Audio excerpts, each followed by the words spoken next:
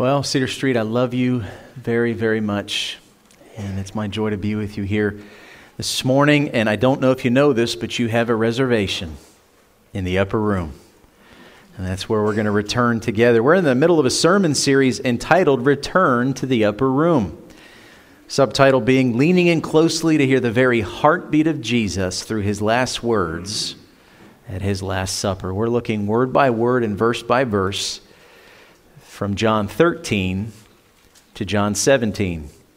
Again, the Apostle John, the apostle whom Jesus loved, part of the inner circle, focuses on this section of Scripture, 5 chapters and 155 verses on one meal to hear the heart of our Lord and Savior.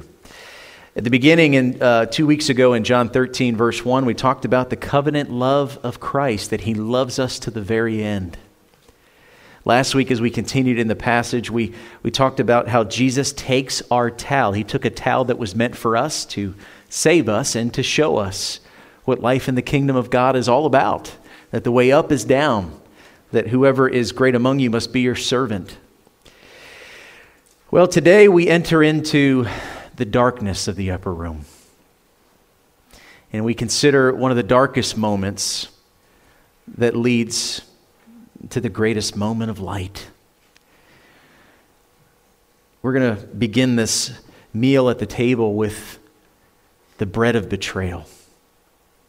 The bread of betrayal from Judas Iscariot as we look at John chapter 13, verses 18 through 30. And you know, as I began to think about the story of Judas, and I began to think about this monumental moment that takes place in the upper room, I have to stop and think.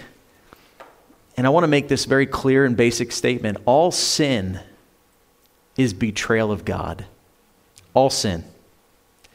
Sin, you know, we define it in different ways. We can say that sin is thoughts, words, actions, and attitudes that disobey God's will and misrepresent His nature. But that's what sin is. Sin is a betrayal of God. It is we as human beings made in the image of God betray God by misrepresenting Him and disobeying the will that He has laid out for our lives. That's what sin is. And you know, the Bible has a lot to say about sin. The entire story of the people of God is a story of sin and grace. But there are two monumental moments of betrayal in the Scriptures.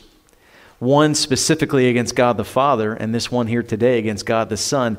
And you know, the unique thing about it is both of these moments of betrayal are symbolized by food. Think back to the Old Testament.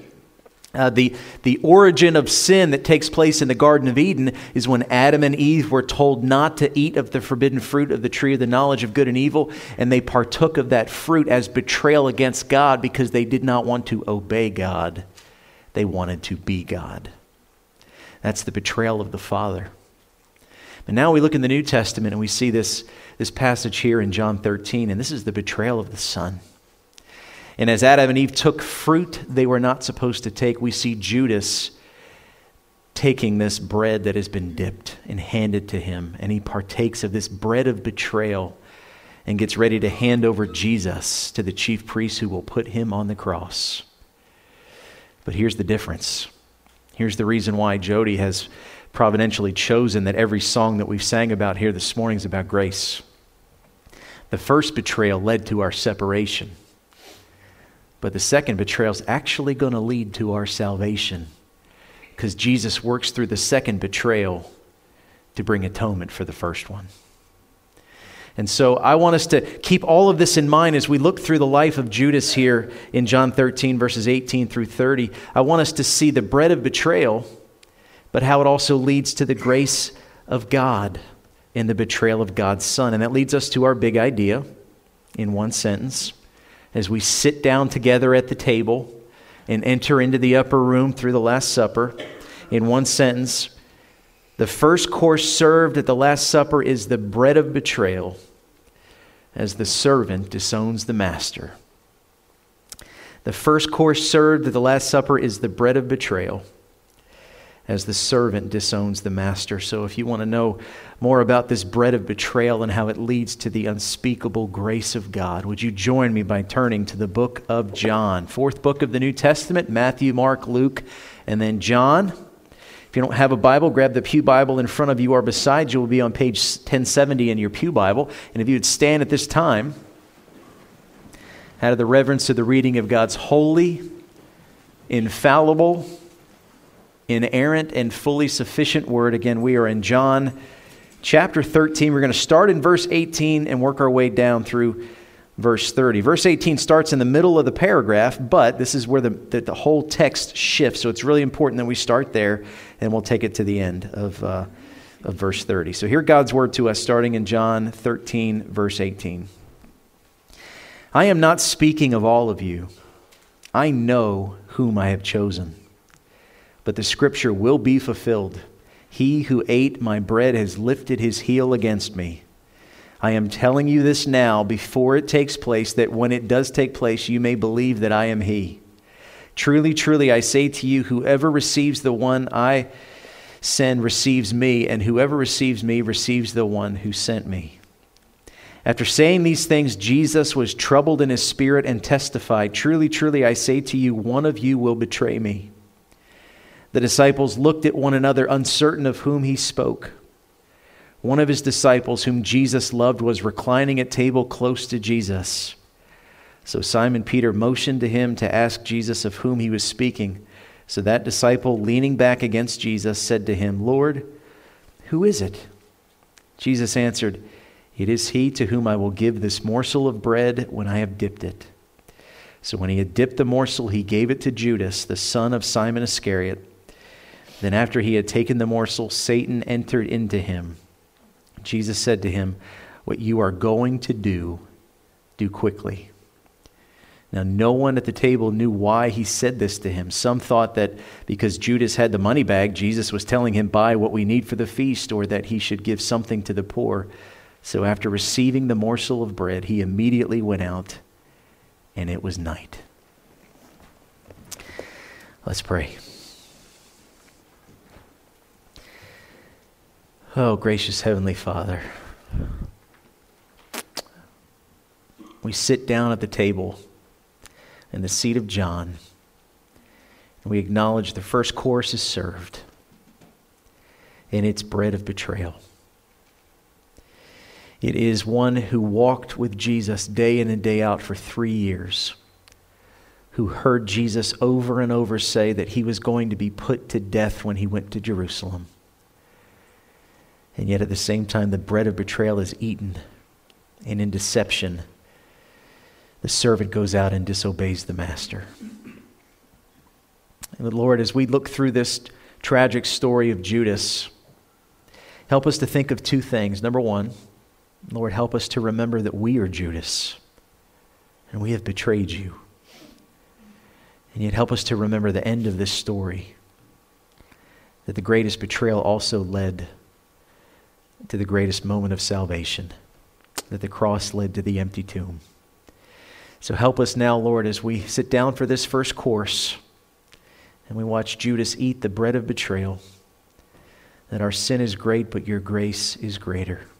Be with us now, I pray, in Christ's name. And God's people said, Amen.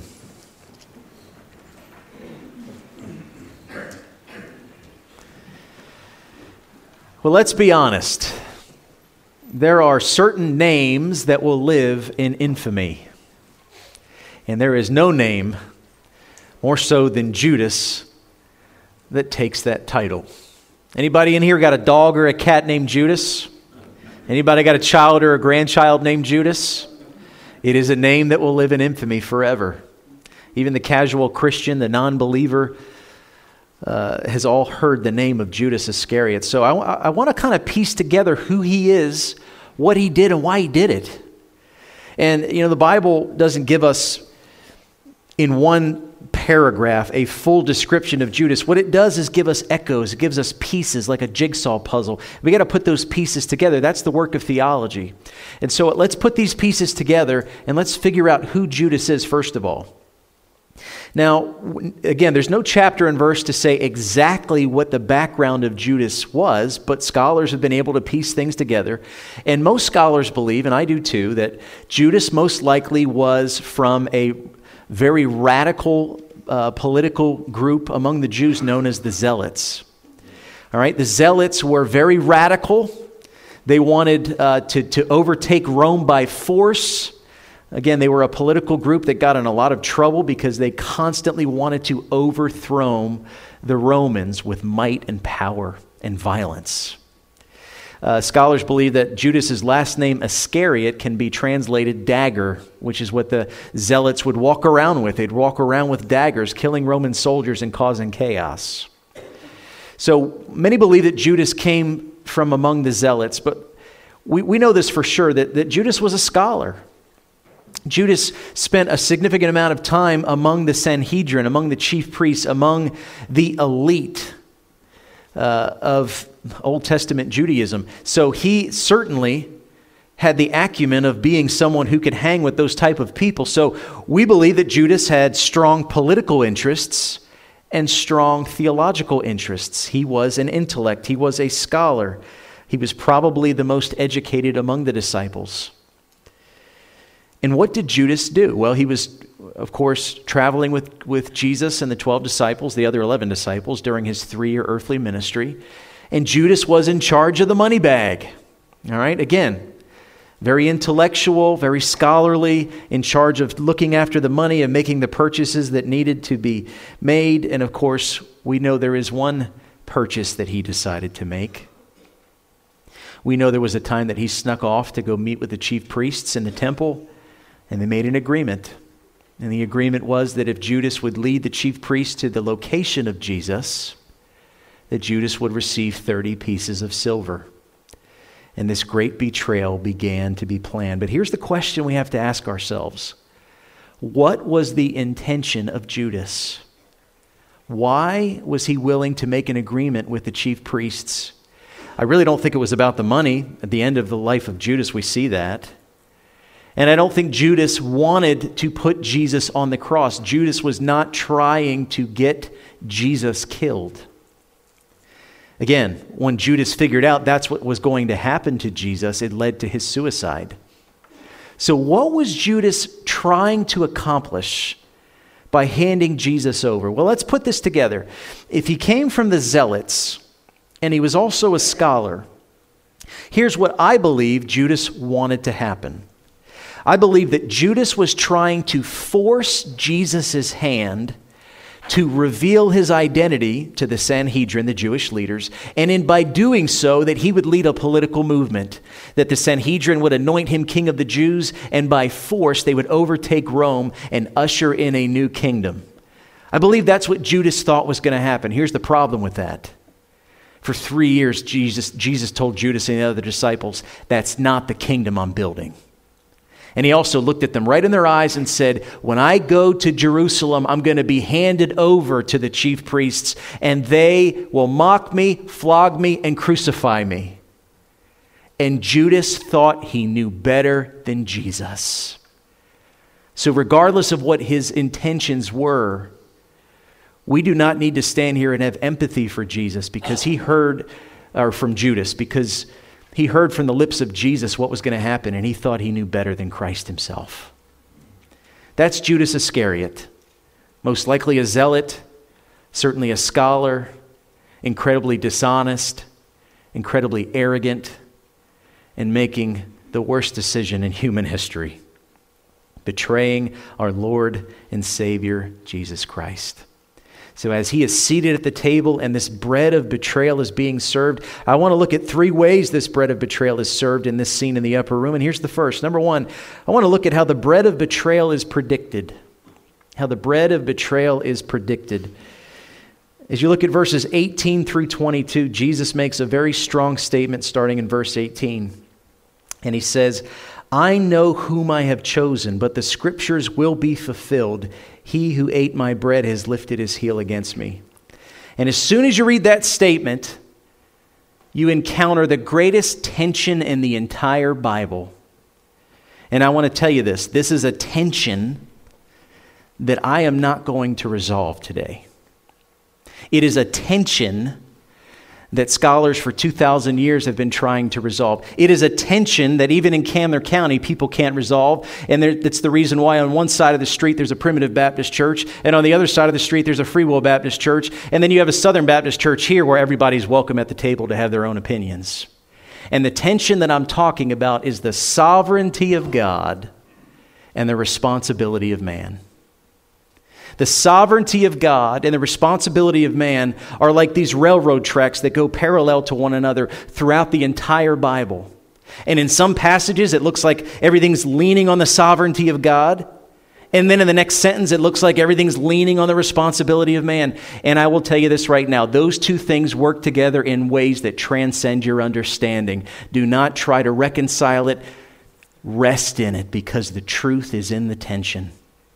The truth is in the tension. What happens when people try to get a clear, precise answer and put a period to where God has left a question mark is you put your flag in one camp and you completely twist other scripture to fit what you believe. I want to tell you, I don't know how these things work together. I just know they're both very clear in the scriptures. God is in control and we're responsible. All right, so let me just make a summary statement. Let me say again, first, God is in control, man is not. Okay? God is in control of every moment of human history. I remember years ago reading the great Charles Spurgeon, who said, there's not even a dust mite that floats to the ground that God is not in control of, that God does not either initiate or permit to float in the air. God is in control of everything, and man is not. But number two, mankind is the author of evil, and God is not. Mankind is the author of evil, and God is not. There is no evil in God. There is no darkness in God. God cannot sin and violate his own nature. So God is perfect and holy and good in every way. So any evil in the world, though God is in control, it is man who's the author of it and who's responsible for it. And again, God is sovereign. Third, God is sovereign, but mankind's responsible. How do you work this out? Well, scholars say, and I agree, you need to understand it this way. God has an active and a permissive will. God has an active and a permissive will. There are things that God initiates, and then there are things that God permits. Things that God himself, again, evil is something that he does not initiate. He does not tempt people towards evil. He's not the creator of evil, but he will permit evil because evil is how he works together the greatest good. And that's the last thing I want to say. God permits the greatest evil to produce the greatest good. If you don't believe me, look at that cross. The greatest evil that ever took place led to the greatest good that ever took place. And God permitted it. But God's not the author of evil because he is good. You say, Bo, this is enough to make my head explode. Let me just say this. It's okay to not understand the mysteries of God. But you must understand that God is in control and that you are responsible as a human being. That's what you need to understand. So as we look at the life of Judas, that's what we have to see. When Jesus says these words, when he says, I know whom I have chosen, but the scripture will be fulfilled, we have to believe that God is sovereignly in control, that Jesus knew what he was doing when he chose the 12. He knew that one was going to betray him, that this was going to be the fulfillment of prophecy, and that Judas at the same time is absolutely responsible for all the sin he commits against Jesus. He's absolutely responsible. And Jesus actually quotes an Old Testament psalm, and it also matches perfectly with a verse in the book of Genesis. In Psalm 41:9, it says, even my close friend in whom I trusted, who ate my bread, has lifted his heel against me. What does that mean, that someone lifts his heel against you? Well, for those of you that are horse lovers, imagine trying to take a horseshoe off, and that horse has had a bad afternoon. And that heel gets lifted against you. You get kicked and knocked on your fanny. That's what it's talking about. Your heel getting lifted against you is getting kicked when you're down. And actually, when you think about this idea of the heel, It's an echo of the very beginning of the Bible in Genesis chapter 3, verse 15. The first time in the Bible that there's a prophecy that a Messiah is going to come, it says that a seed from the woman will come and crush the head of Satan the serpent, but Satan will bruise his heel. So all this is prophecy that's taking place. Jesus knows what is going to happen. He is saying, I know whom I have chosen. I know the scriptures will be fulfilled. I know what Judas is going to do. And yet, look what happens in verse 21. After saying these things, Jesus was troubled in his spirit. You need to know this about Jesus Christ. He is an eternal present tense God. He said, before Abraham was, I am. And let me tell you what that means. Even if Jesus Christ knows the beginning, the middle, and the end all at one time, he is uniquely with you in every moment of life. And you need to stop and rest in that. That's the best of both worlds. On the one hand, you have a God that's in control. Jesus is not surprised by what you're going through, whatever you're going through. But at the same time, even though he already knows how he's going to work it together for good, he still stops and enters into every moment with you. And the perfect example I give in addition to this passage is back in John chapter 11. If you've never read John 11, that's the story of when he raised Lazarus from the dead. Now, when he was with Mary and Martha, and he saw how troubled they were in their spirit, it troubled his spirit.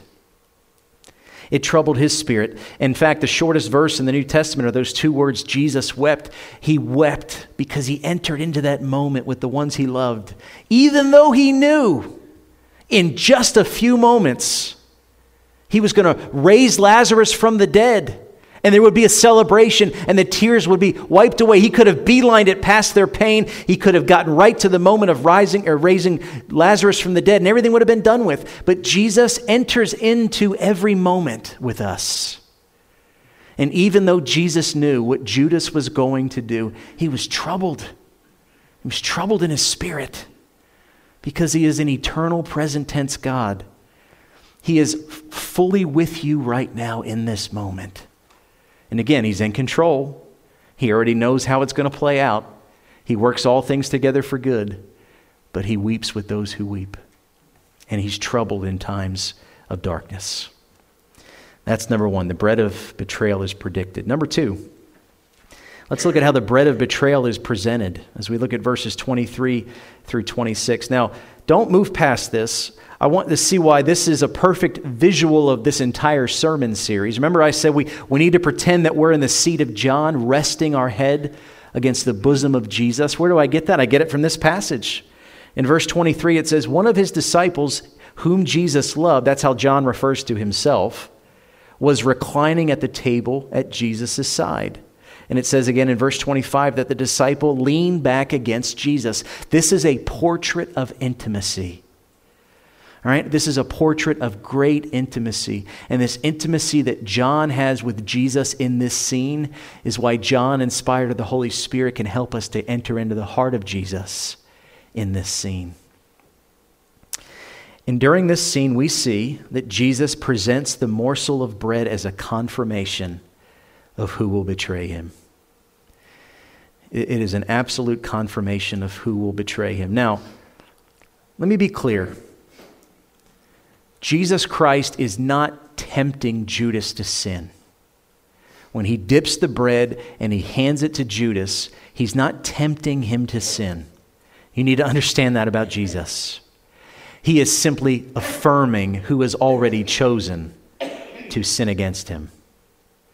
And Jesus already knew what was in the heart of Judas Iscariot. He already knew it. How do I know that? John tells us all the way back in John chapter 2, verse 25 about Jesus. He says, he needed no one to bear witness about man, for he himself knew what was in man. I want you to stop for a second. I know we said this last week. Jesus is 100% God, and Jesus is 100% man. And you may say, well, of course, Jesus knows what is in man's heart because he's God. But I want to focus on the humanity of Jesus for a second. I think it is in his humanity that he understands what's in man. Because Jesus is the perfect human being. He is fully in line with the will of God. He walks in step with the Spirit of God, and he knows the Word of God. And I believe that if we walk with God the way Jesus does, we'll know the heart of man the way Jesus did. He knew what was in the heart of Judas. Even as Judas joined the 12, he already knew who he was and what he was going to do. And I believe that's because Jesus was so receptive to the will of God. He was so surrendered to the Father. He was so sensitive to the prompting of the Spirit. He knew what was in man. He knew what was in the heart of Judas. And he knew what Judas was going to do when he presented that bread to him. That's the bread of betrayal being presented. But let's move third and finally now to the bread of betrayal that is partaken. Let's look at how the bread of betrayal is partaken. In verses 27 through 30, this is a troubling sentence in verse 27. Then after he had taken the morsel, Satan entered into him. Jesus said to him, "What you are going to do, do quickly." That is a terrifying statement. Now, I want to say something real quickly. Satan only did what Jesus allowed him to do. All right, Satan is a roaring lion seeking to go after who it is that he can devour, but he stands waiting for his marching orders. He can do nothing without the permission of Jesus. So a type of passage like this ought to sober us to understand how real spiritual warfare is. But we should never get to the point that we forget that when we stand close to Jesus and we cling to light, darkness has no rule over us. No rule over us whatsoever. Why is it that Satan had access to Judas? Because Judas turned his back on Jesus. And by the way, Judas did that well before the upper room. Again, let's look at these jigsaw puzzle pieces that put together the whole story of Judas. All the way back in John chapter 6, verse 70, Jesus had said, "Did I not choose you, the 12, and yet one of you is a devil?" Jesus knew this well before the upper room, what was in the heart of Judas. And there's an actual scene that John tells us a little bit further in John 12 about who Judas is and how he responded to the earthly ministry of Jesus. If you don't know the story, I'll just read 3 verses, John 12, 4 through 6. This is a scene where Mary and Martha again are with Jesus, and Mary anoints him, and Judas has something to say about it. In John 12, 4 through 6, it says, "But Judas Iscariot, one of his disciples, who was about to betray him, said, 'Why was this ointment not sold for 300 denarii and given to the poor?' He said this not because he cared about the poor, but because he was a thief. And having charge of the money bag, he used to help himself to what was put in it." So before Satan entered into him in the upper room, Judas was already betraying Jesus over and over again. And Satan had already been at work himself. How do I know that? I'll give you one more verse. In Luke chapter 22, verses 3 through 4, it says, "Then Satan entered into Judas called Iscariot, who was of the number of the 12, and he went away and conferred with the chief priests and the officers how he might betray him to them." So you have these things happening throughout the life of Judas. He consistently is betraying Jesus, and Satan is continually doing work in the heart of Judas, yet at the same time, Satan is not doing anything that God is not allowing. God is allowing this to happen. Now, why does God allow that to happen? Well, there's a passage in the Old Testament that really helped me with this years ago. In the book of Exodus, if you guys remember Old Testament history, in the book of Exodus, do you remember all the plagues when Moses went to Pharaoh and kept saying to Pharaoh to let his people go? And there's these interesting verses that keep coming back and forth. On some of those passages in Exodus, it says that God hardened Pharaoh's heart. But then in other passages, it says that Pharaoh hardened his own heart. And so the question is, what's God doing there? And the best way that I can say it is this. There's other passages in the New Testament that teach us one thing. God hands people over to what they really want. Romans 1 talks about that perfectly. So God hardens the hearts of those who are hardened against him. And God hands people over to Satan who are already turning their back on him. All right, Judas is not innocent. He's not walking in righteousness and then God sovereignly chooses to let Satan overtake him to fulfill Scripture. No, Judas is guilty. And he's guilty before Satan enters him. He's guilty when Satan enters him. And he's guilty after Satan leaves and he realizes what he's done. And later in the Bible, he hangs himself in his guilt.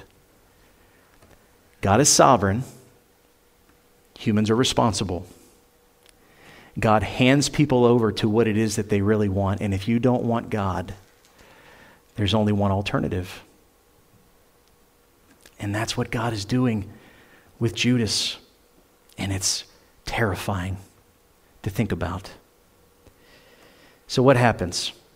Well, he partakes of this bread. Jesus dips it, hands it over. Judas eats it. And then Judas rises and Judas leaves. And it says in verse 30, so after receiving the morsel of bread, he immediately went out and it was night. Now those last words are visible darkness and spiritual darkness. And the entire atmosphere changes in the upper room after this moment. Now, for Judas, it's the beginning of the end. All right, for Judas, he's going to find out real quick that Satan played him like a puppet. And he's going to realize there's no turning back. He has betrayed Jesus Christ for 30 pieces of silver. But let me tell you what happens with the disciples. And this sets the table for the rest of the upper room that we'll look at in weeks to come, Lord willing. All right, for the disciples, now the one who betrays Jesus is gone. And the faithful 11 are the only ones who are left with Jesus. And for the rest of the upper room discourse in the end of John 13 to John 17, now Jesus can speak to these faithful disciples, not perfect, but faithful. And he can share his heart in a brand new way. And that's what he's going to do. And that's what we're going to walk through together in weeks to come. But how do we sum this up? How do we find our place in the story here? How does this apply to us in 2022? Perhaps some of you feel empathy for Judas and you shouldn't. Perhaps some of you want to condemn Judas the way God already has. But let's not forget one word, and that word is grace. Let me sum this up in one sentence, and let me just say how this applies to us as we continue in the upper room together. In one sentence, we have all eaten the bread of betrayal against Jesus, but will you receive the same grace that Judas refused? We have all eaten the bread of betrayal against Jesus, but will you receive the same grace that Judas refused? The question is not, have we betrayed Jesus? No, maybe we didn't hand Jesus over to people who would put him on the cross, but you've betrayed Jesus, I've betrayed Jesus, and we've done it this week. I guarantee we have. We claim to be Christian. We claim to be part of the body of Christ. We claim his name, we claim his lordship, and then we live our lives as if we are the Lord of our own life. And every time we do, we betray him. Every single time. All of us. And yet, we're offered this grace. You know, I don't know what would have happened to Judas had he not committed suicide. And I don't want to pretend to understand how that story would have unfolded. But what I do know is this. Jesus came in grace. Jesus already knew what is in our hearts. And Jesus offers us amazing grace for our sin. Judas did not understand that grace. First of all, and get it back in John 12, as Mary is using this very expensive ointment to anoint Jesus, and all he can think about is dollars and cents. All he can think about is his selfishness. He wanted to refuse that grace even then, and he refused it for himself in the very end. But yet that grace is offered to us. So I want to say again it's not a question if you betrayed Jesus. You have. The question is, do you understand your need for his grace and will you receive it? Do you understand that without his grace, your destiny is the same as Judas? God will not stand in the presence of sin in his kingdom. He simply will not. But at the same time, do you know that as much as you need that grace, his grace is sufficient for every time you've betrayed him? If you are willing to confess with your mouth, if you are willing to turn away from sin in repentance, and if you are willing to surrender to the lordship of Jesus Christ, you can experience that grace. If you're a Christian, praise God. You still need his grace today as much as the day you got saved. And if you're not a Christian, you're headed the same path of Judas. You've eaten the same bread he's eaten. I guarantee you have. It's part of your nature. But the last chapter in your story doesn't have to be the bread of betrayal. It can be the story of amazing grace. So what I want to say is, where you are right now as we enter into a time of prayer, acknowledge who you are before God. Acknowledge the bread of betrayal that you've eaten in recent days, maybe even today. Thoughts, words, actions, and attitudes that have not honored Jesus. And come back to the table of grace and put down the bread of betrayal. And know that our sin is great, but his grace is greater. Let's pray. Father, I pray right now that as we consider the life of Judas Iscariot, Lord, that we would see ourselves as those who are partaken of the same bread that he's eaten. No, we've not handed Jesus over to the chief priests, but we've claimed his name and then lived as counterfeits.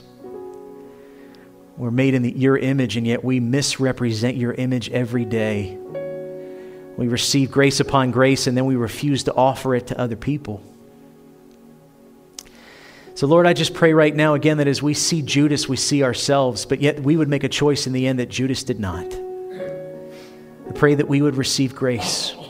I pray that we would confess our sins, that we would repent and turn away from those sins, and that we would turn back to Jesus and let him be the Lord and Savior of our life and the King who sits on the throne of our hearts. And all of this that we pray in Jesus' name. Amen.